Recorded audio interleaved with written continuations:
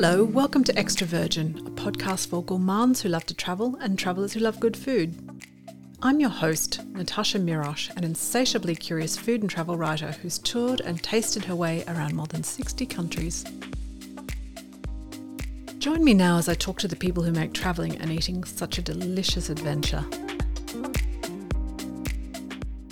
Hello and welcome to episode 79 of Extra Virgin. If you're a regular listener, thanks for your support. If you're new here, thanks for joining us. Today we're catching up on a remarkable love story set in the darkest days of COVID. If you haven't listened to episode 64, Love in the Time of COVID, you might want to do that. But don't worry, we'll give you a little background to the story. Today we're speaking with Monique Ceccato. When we last left Monique, she'd been reunited with her love in Norway. But within a week of us speaking to her, she was reluctantly back on a plane to Australia. Not an easy thing in the middle of a pandemic. Things weren't looking good with a long period of separation and the prospect of living out a long-term relationship. But today we're speaking with Monique to find out how it's all going. Welcome, Monique. Thanks for joining us. Good morning. Monique, for the benefit of those who don't know your story, can you give us a quick rundown of how you, a girl from Perth, ended up falling in love with a Norwegian man? Sure. So I guess it's everyone's modern day love story. We met on Bumble. He was in Perth he was in Perth on holiday, ready to go to Malaysia for work. So I met him 3 days before he was flying out to Malaysia. And I guess we just fell for each other. We went on a date to the beach. We had some beers on the beach and we actually had 2 dates in one day.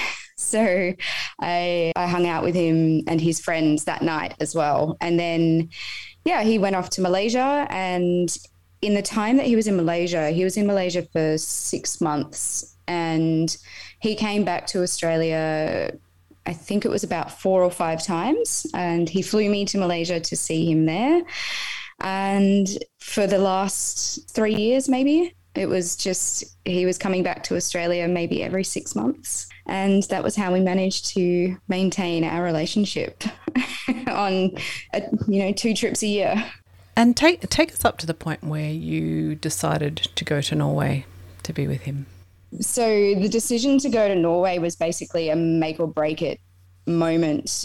COVID forced us to be apart for a year before I got to Norway. By the time we'd decided for me to go to Norway, I don't think we'd seen each other in maybe 7 months, 8 months. And it got to the stage where we were on the phone to each other and we had to make a decision on what to do. We either had to leave the relationship where it was, which I really wasn't prepared to do after investing so much, both before COVID and during COVID. So we just had to try. And one of my friends had actually told me that he'd just received an exemption to go and see his partner in Switzerland.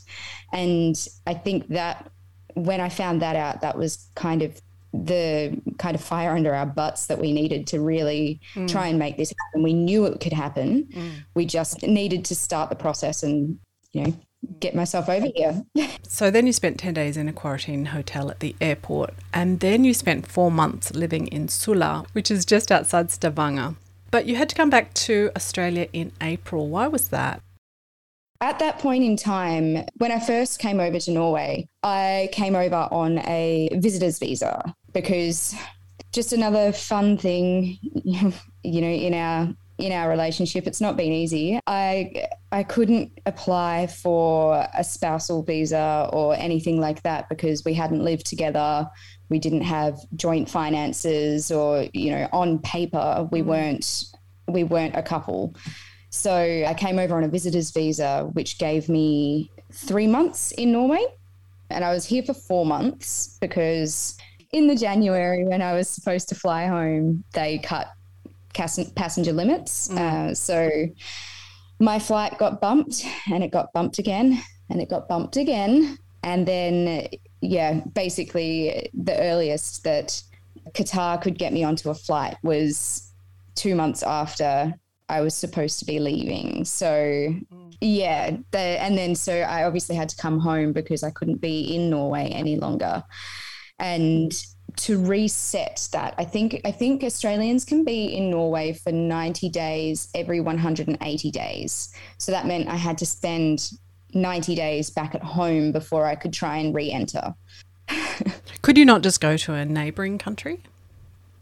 I possibly could have, but I think at that point in time, everything was still red. There was still a lot of border closures within Europe, and Norway actually has incredibly strict borders, kind of similar to Australia. So getting into Norway is incredibly hard, and the only reason that I managed to was because they'd started allowing partners and girlfriends in. What was it like leaving Espen knowing that he couldn't come to lockdown Australia and that it was likely to be some time before you could be together again? I was an absolute mess. Aww. It's always hard. It was always hard whenever he was leaving Australia or, I was leaving Malaysia. It was always hard. I was always a bundle of tears. But this time was particularly hard because it was the longest that we'd spent together. Obviously COVID, and we weren't sure whether I was going to be able to get back in to Norway. There was definitely no way he was getting back into Australia.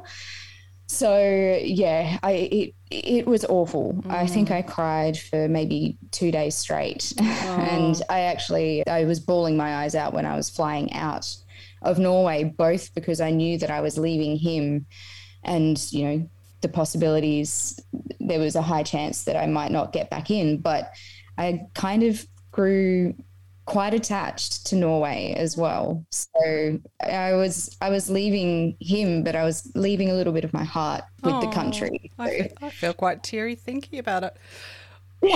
Oh. What was it like coming back to Australia? Firstly, you had to quarantine yet again, didn't you? Was it hard to be back? Was it hard to adjust and to be happy to be back? I think because I was coming back to the end of a summer, I was super excited for that. So that was, a consolation prize to coming back. As far as adjusting and work and all that sort of stuff, it was quite hard because I came home and I didn't have my home anymore. I gave up my rental, and my housemate, who's one of my best mates, moved back to Queensland. So I didn't have that to come back to. I literally came out of quarantine and went to live with my parents in my hometown, which I never thought I would do. I literally never thought I would be living back in my hometown, let alone with my parents. So, and then just building up those relationships again and letting everyone know that I was back home. It was hard. Friends, it was fine. Everyone was excited to see me. I was excited to see them. But prior to leaving, I had a certain relationship with I don't know, PR contacts, with publications, all that sort of thing. And so just having to reestablish that and let them know that I was actually home and here for work, ready for work. Yeah, it wasn't starting again. It was just a bit of a task to reestablish myself, I guess. And how did you stay connected with Espen? We stayed connected with a lot of FaceTime. It was like always. Yeah, he would, bless his cotton socks, every single day we'd call, even if we didn't particularly have much to talk about. But, that's a relationship. You call and you touch base and see how each other's day went. And a lot of texting. I'm a serial texter because I was thinking about him all the time. So just stupid things I would message him about. And I'm sure it was very annoying for him, but but I couldn't help myself. Oh, that's sweet. But the plan was always to go back to Norway, wasn't it? But this time for good. Yes, it was. Monique, where are we talking to you from right now? I am sitting on the couch at my partner's apartment in Sula.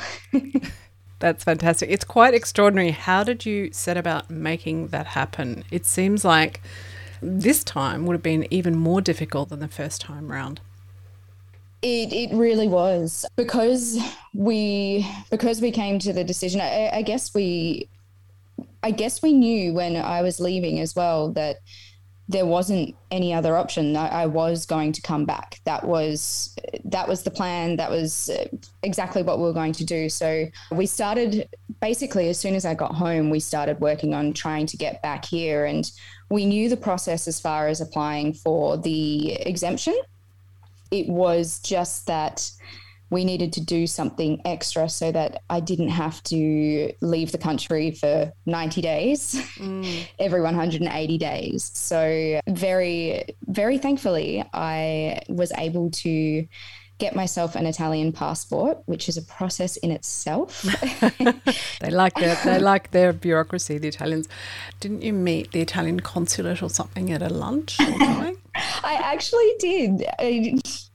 Of all things, I went to a lunch at Garum, and the Italian consul was sitting next to me, Niccolo, and it was wild because I had literally just started the process of seeing whether I could get my Italian passport.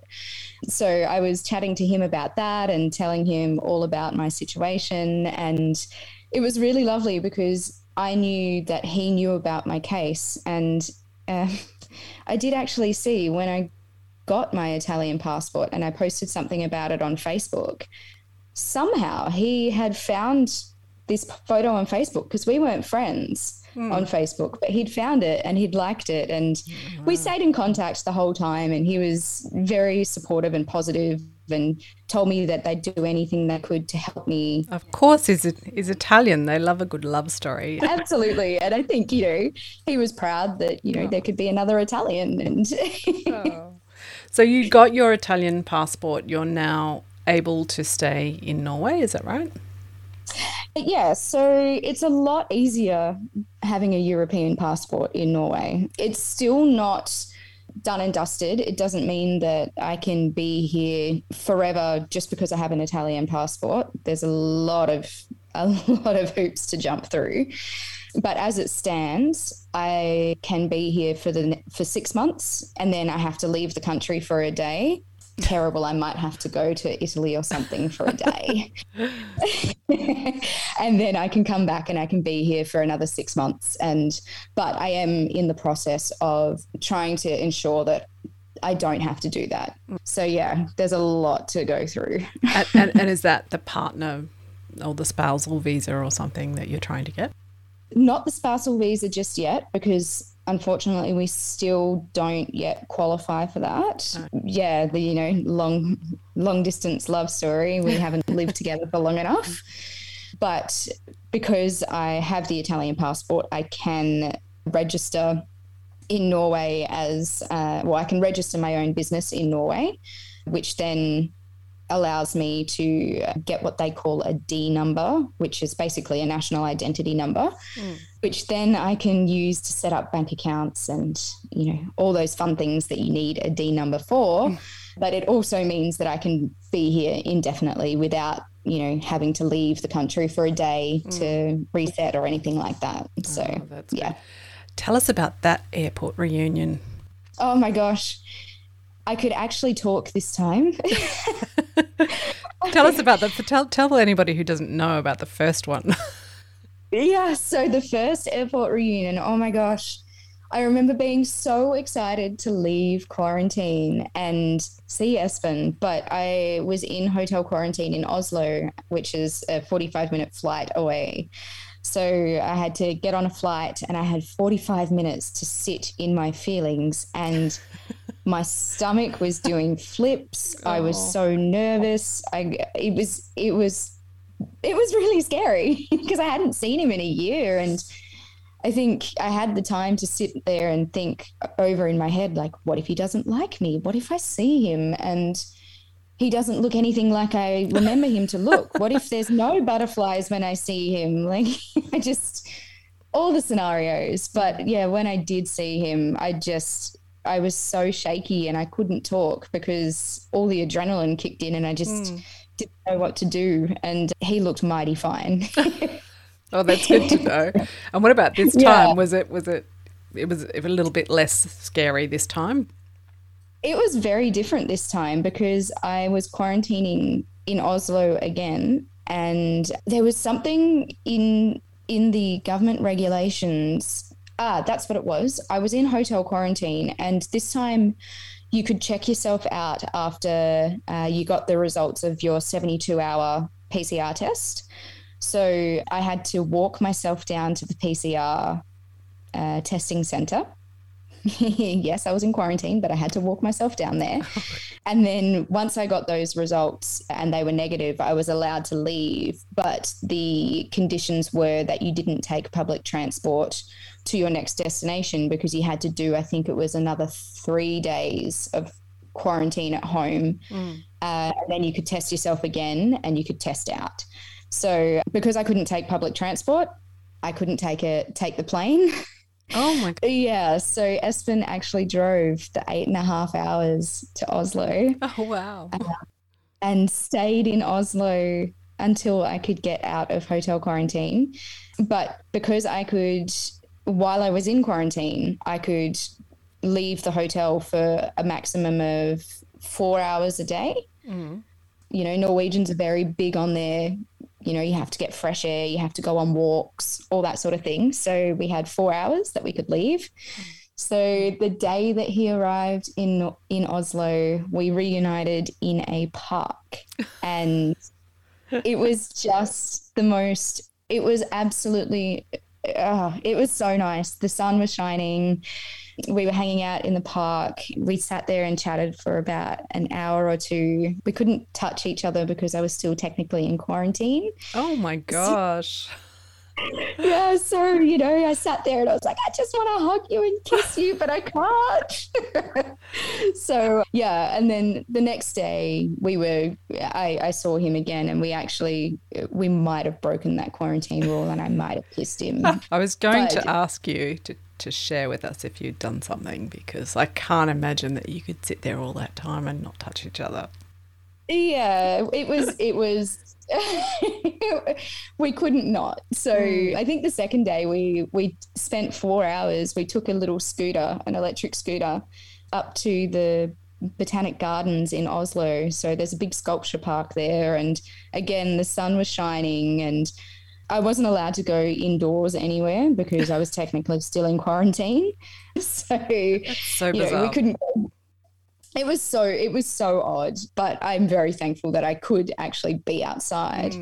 But yeah, we couldn't go to like the Munch Museum or anything like that, but we went to the sculpture park and laid in the sun and had coffee in the sun and it was just so lovely. Very, very different to the last time I saw him. It certainly sounds it.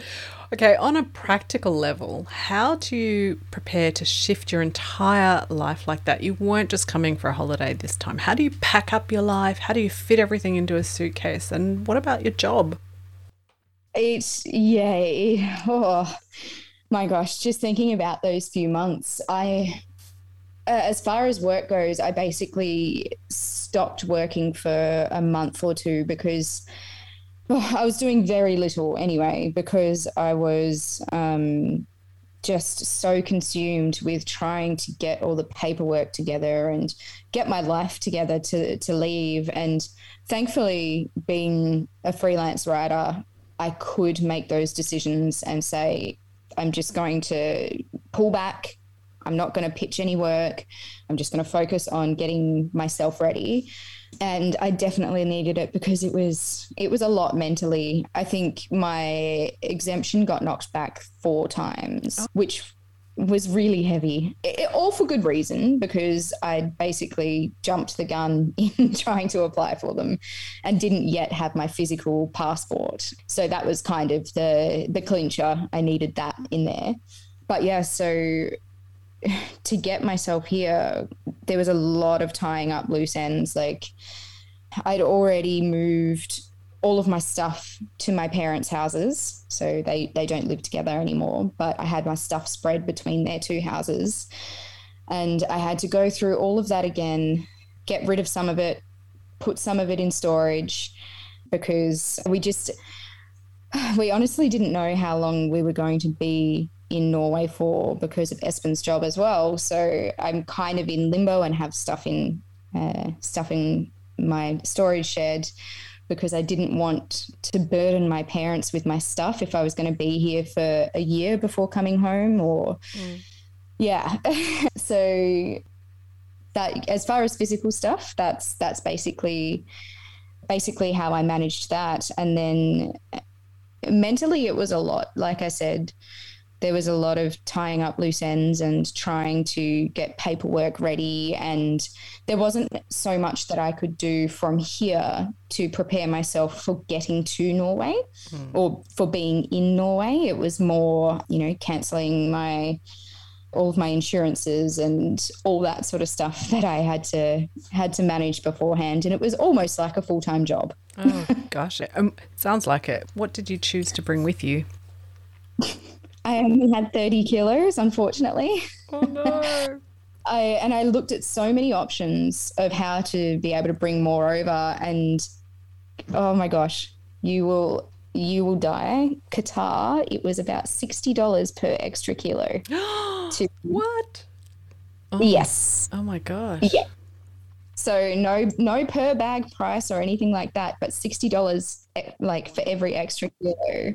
So that was definitely not an option. I considered upgrading to business class, but then realized I was being ridiculous upgrading to business class just so I had more luggage.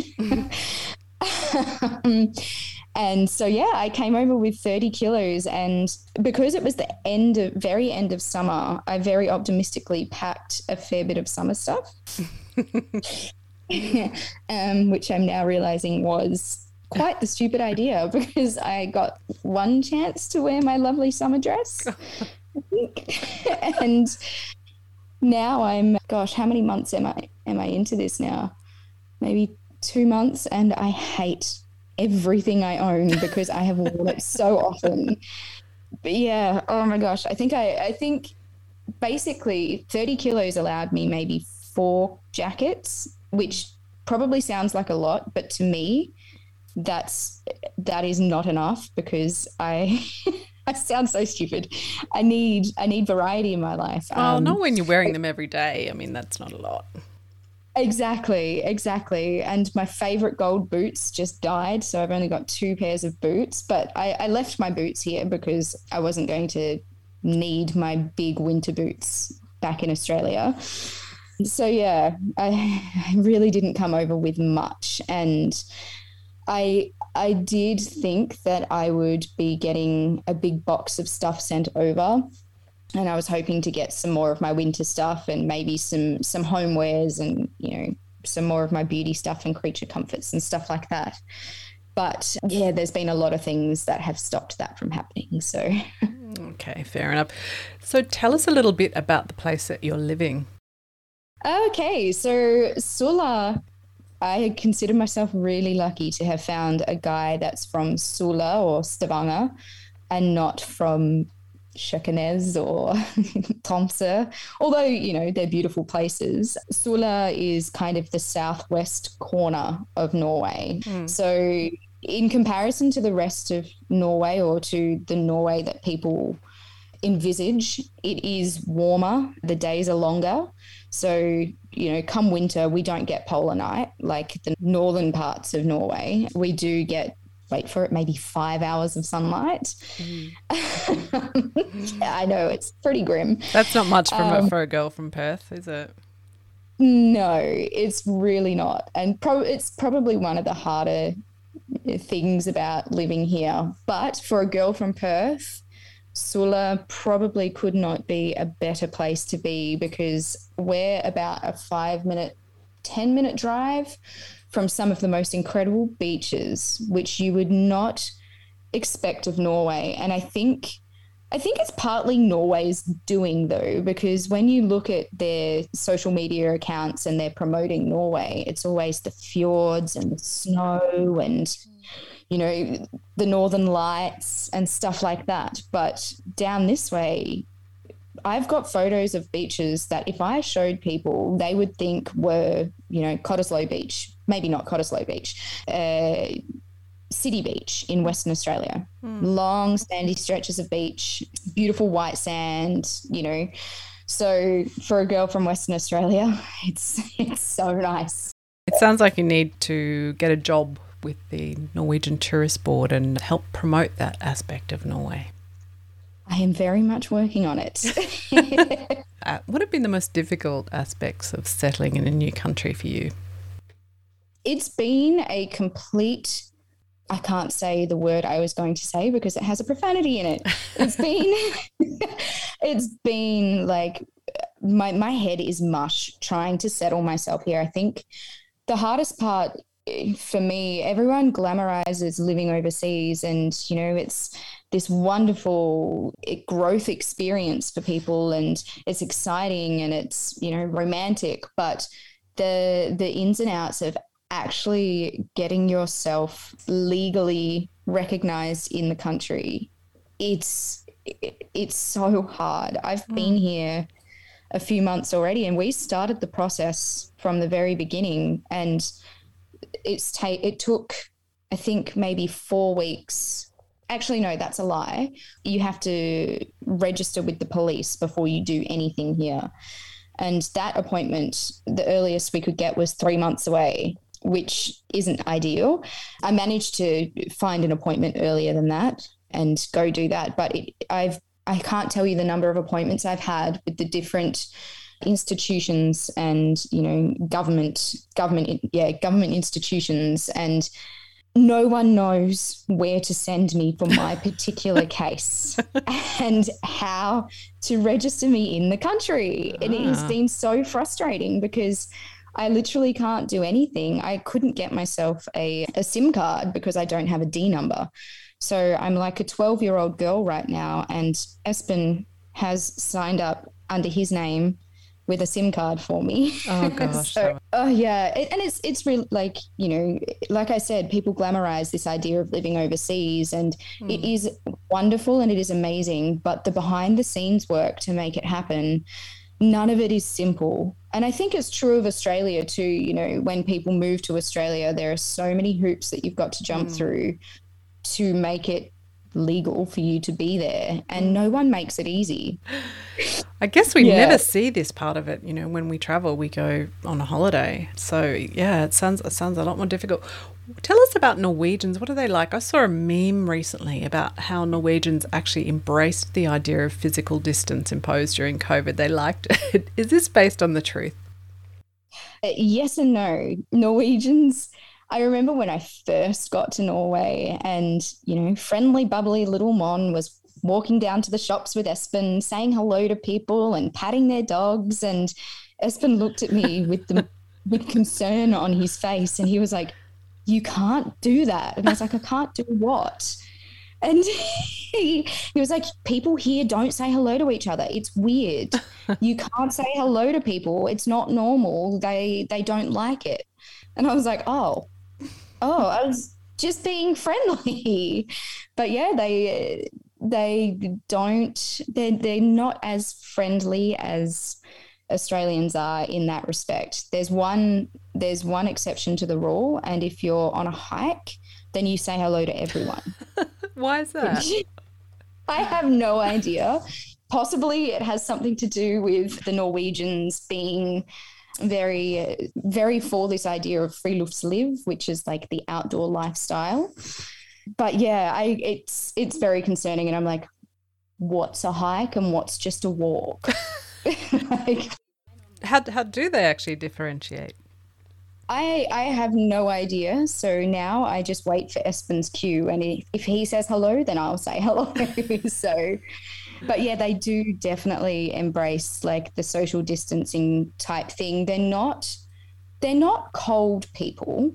It's just that they're a little bit more standoffish and take a little bit take a little bit to get used to someone so boisterous like me. But yeah, there was someone on the Australians and New Zealanders in Norway group yesterday was actually asking for some practical information about moving to Norway. And it somehow turned into a bit of a thread of people being like, people talking about how Norwegians don't like speaking English and you need to learn Norwegian and they're not very friendly and, they won't want to talk to you in English. And I was like, that's a lie, because when I go to the shops, the people working at the checkout are so super friendly. And I think it has a lot to do with how you speak to them as well. Like I'll start speaking to them and say, hi.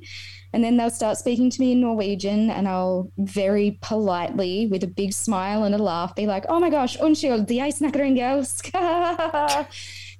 That sounds pretty impressive. Yeah. It's literally translates as, sorry, I speak English, and then they'll try and speak to me in English and I'll try and speak little bits of Norwegian, and I think they can see the effort, and I'm very friendly about it, so they're really nice and they'll smile and they'll have a laugh. And I guess a lot of it has to do with how you approach the conversation with them. So thus far, I've found Norwegians to be very friendly, even if they don't want to say hello to you when you're walking on the street. Apart from not wanting to say hello to you, what are some of the other funny things that you've discovered about your adopted country? Oh, that's a good one.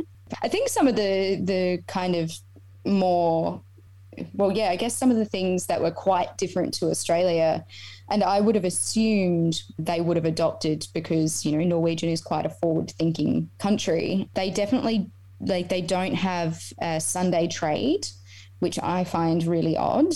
They have an obsession with frozen pizza.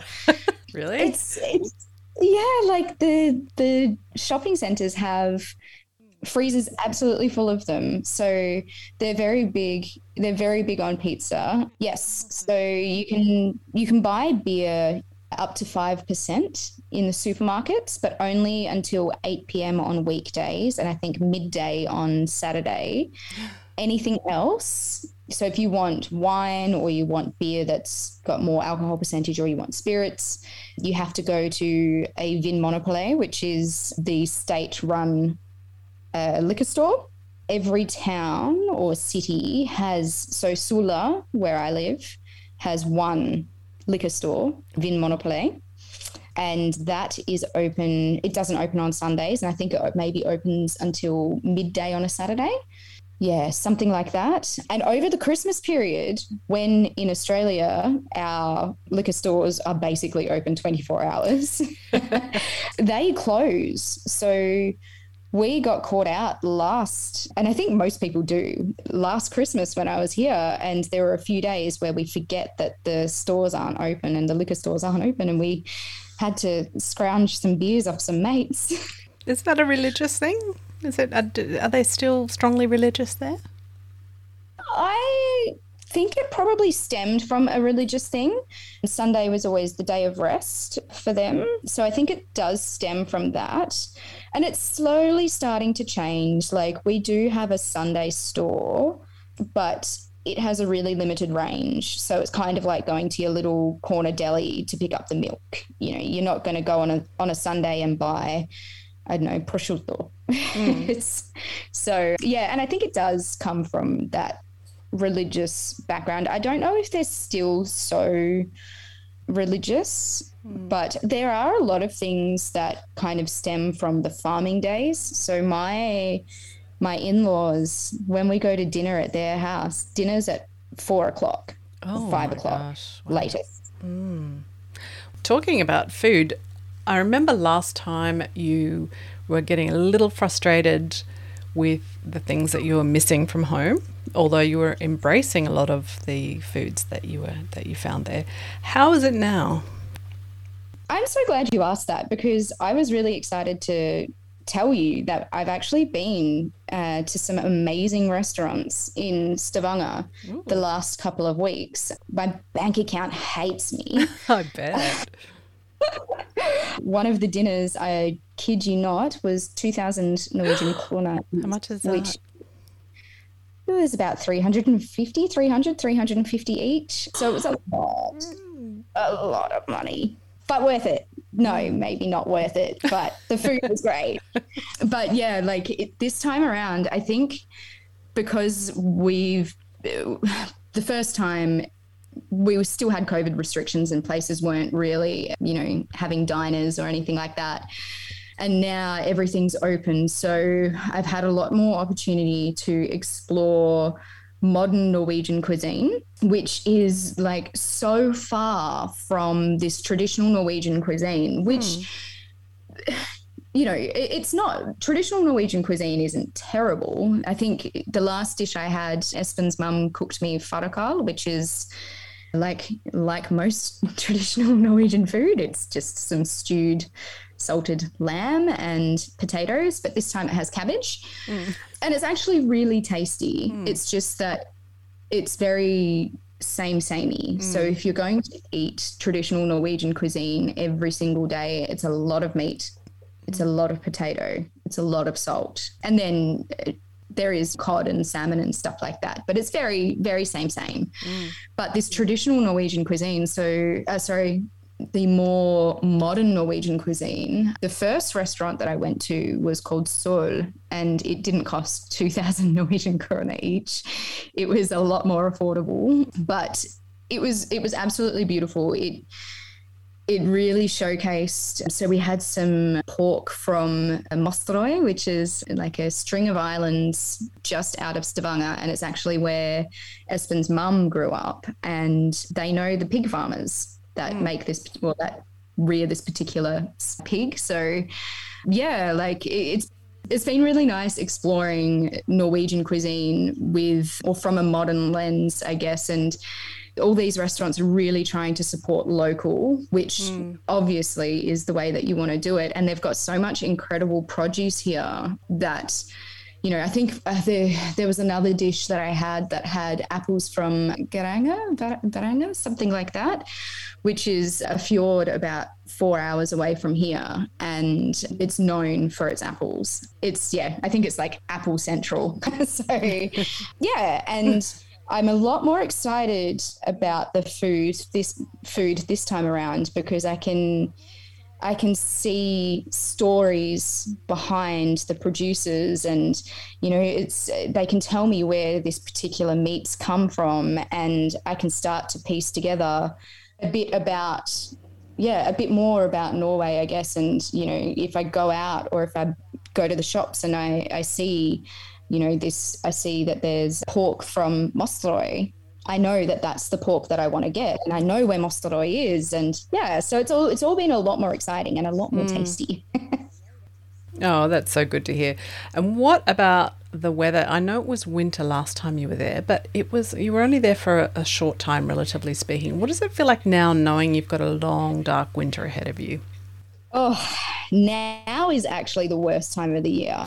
So autumn is rainy and dark and cold, and everyone is hanging out for snow. Because we're further south, we don't get snow as early yet, or as early as northern Norway. So it's already snowing in northern Norway. And I keep seeing photos from northern Norway and just being incredibly jealous that that's not us yet. To be honest, it is really, really hard, and it has taken its toll the last month or so, because it's pretty much been nonstop raining. And I've got Islander blood in me. I've got Mediterranean blood in me, and I'm also from Perth, Western Australia. So, sunshine and warmth, that's my thing. And a lot of my mood is very much attached to the presence of sunlight or the absence of sunlight. And so, yeah, the last month or so has been really hard, and I've found it's taken its toll on my creativity, my drive, my anxiety, and subsequent depression kind of flaring up. But, I think I also tell myself that I sound quite spoiled, because I'm very lucky to be here. And I do keep reminding myself that I'm extremely lucky to be here. I've got these amazing experiences.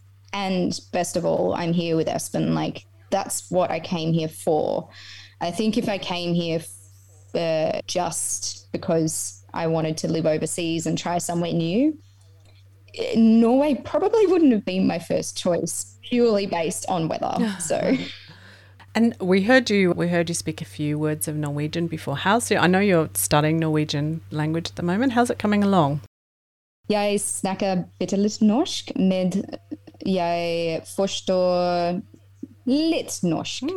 So I can speak a little bit of Norwegian, a very little bit, but I can understand a bit of Norwegian. So I can speak very slowly and it's kind of like I can speak, but I understand more. So my lessons have really kind of, I've learnt a lot in those lessons. And I think Espen can see the difference too. And it helps having him here that I can speak to him in Norwegian. So yeah, it's coming along really well. It's hard. It's really hard to learn. And I do find that I get scared speaking it because if someone asks me a question in Norwegian, I can't answer it as quickly as I would in English. So the conversation is really stunted and I get awkward about it and I get nervous, but I can bumble my way through. But we do. I think the hardest thing is that here in Stavanger, they have a particular dialect. And my lessons in Oslo dialect. So then when I speak to, or when Espen's family speak to me, or some of his friends speak to me and ask me questions, I know what the question is, but I don't understand it because they've said it in Stavanger dialect. Okay. So just another level of difficulty for you. Another level of difficulty. It's really, it's hard because then I'll practice my homework with Espen and he'll say, oh, in Stavanger we say egg for I, whereas in Oslo they say jeg. Oh gosh. Oh. So then I'll start saying, egg in class, like egg snakker engelsk, and then I'll be like, no, it's jeg. And she'll correct me and say, oh, jeg snakker engelsk. So you sound very impressive to me. What are you missing most about Australia? At the moment, it's definitely the longer days, the sunshine, the warm breeze, the beach. I get the beach here. I definitely do, but it's not quite the same when I know that it's warm back home. And I think I've had maybe 3-4 weeks of summer in the last year and a half. So that's something that I'm really, really missing. And just little things as well. Like my dad got his first new car in like 15 years and he's so excited about it, and he's been trying to show me it on FaceTime. And because I was living with them, I would have been there for that moment. I would have been there to see him get his new car, and so I miss that, just those little things. But otherwise I feel like I'm doing a lot better than I thought I would. Come back to me in 6 months' time and we will do that. Just out of interest, Monique, before you met Espen, how did you imagine your future? Where did you imagine you'd be right now? I'm sure that Norway didn't figure large in your plans. And what are your plans for the future? Norway would never, ever, ever have crossed my mind, or like I would honestly never have thought I would be living in Norway. If you had have asked me, or if you had have put me in a time machine and sped me 5 years in the future, I'm sure it wouldn't have been Norway. But I had been thinking about trying to live overseas at some point.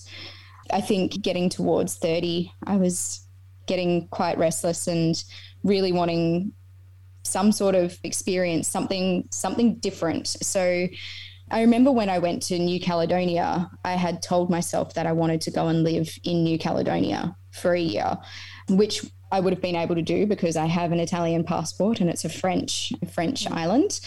So I think I would like to say that I would have been living in Europe or on an island somewhere at least for a year. But to be honest, I think, I probably would have still been settled in Perth. I think ultimately that's always going to be my home. And I think I'm really lucky that Espen loves Perth as much as I do. And, on the DL, even though it's not on the DL, when it's on a podcast for everyone to hear. On the DL means on the quiet for anybody who doesn't know, by the way. Sorry, on the down low. His company actually has a lot of opportunities in Perth, or a lot of potential opportunities in Perth. So yeah, I can't tell you what the future's going to hold, because we're both, I'm from Perth, he's from Norway. I've got work in Perth and in Norway, and he's got work in Norway and potentially in Perth. He could potentially have work in Brazil, who knows? And maybe in a year's time, I'll be in Brazil with him. So yeah, I think it's there's no kind of concrete plan for the future. I'm just going to go with the flow. Well, you'll be an expert at moving countries by then. So do you have any words of advice for somebody who's planning to move to another country? Not necessarily Norway, but just any country. Yeah, I would say that a immigration agent or someone that knows what they're doing with immigration would be worth their weight in gold, because it's such a hard thing to navigate yourself. Even though, you think you might have it under control, there's so many aspects that you have to think about. And, there are so many boxes that you've got to fit in for things to go smoothly. So yeah, I think that's a huge, it's something that'll save you a lot of time, even if it won't save you a lot of money in the beginning. It'll save a lot of money in the end. And I think just to go in and embrace it and do as much as you possibly can and experience as much as you possibly can. Because ultimately, if you're going to move there, it's going to become your home, and things are going to, become routine. And, it's going to be, especially if you're working 9 to 5. I'm lucky that I can kind of work my way around that. But if you're working 9 to 5, it's going to become routine. And it's the more that you can plan to do and experience, I think, yeah, you need to take that opportunity, and you need to make it as fun as possible, because it's going to be hard. It's going to get hard, because it's not home. It's, there are going to be things that you notice are really, really different. So I know for me, work-wise, I think I knew that I was going to have to know Norwegian to get a job, but I didn't anticipate how hard it was going to be to find any kind of job, especially being freelance. People aren't as open to remote work as they say. I think you've definitely got to go into it with an open mind and not get let down at how long everything takes and at how difficult the process is. You've just got to kind of go with the flow, and that's the process. Let it be. Yeah. So patience and persistence. Yeah, a lot of patience and persistence, and especially if you're moving somewhere without the support of a partner who is from that country, it's definitely going to be a lot harder. And I think you've just got to be patient, be persistent, keep an open mind, continue pushing to have new experiences and meeting new people, and yeah. Well, thank you, Monique. I really hope that you can find a way to get through the darkest days of the Norwegian winter with your mental faculties intact, and to not miss that sun too much. But it's been great having you on and catching up with what you're doing. So thank you so much. Thank you so much for having me. It's been a wonderful morning chat. We'll be following keenly, and actually, listeners, if you want to keep up with Monique's life in Norway, you can follow her at Monique Ceccato on Instagram. I'll put that handle in the show notes as well, so you can follow her. Thank you, as always, for listening wherever you are in the world. And until next time, bon voyage and bon appétit. You've been listening to Extra Virgin, a podcast for the Epicurious. If you'd like to be part of the conversation, you can follow Extra Virgin Food and Travel on Instagram, Twitter and Facebook. If you haven't already, go to Apple, Spotify or Google Podcasts and subscribe, rate and leave a review.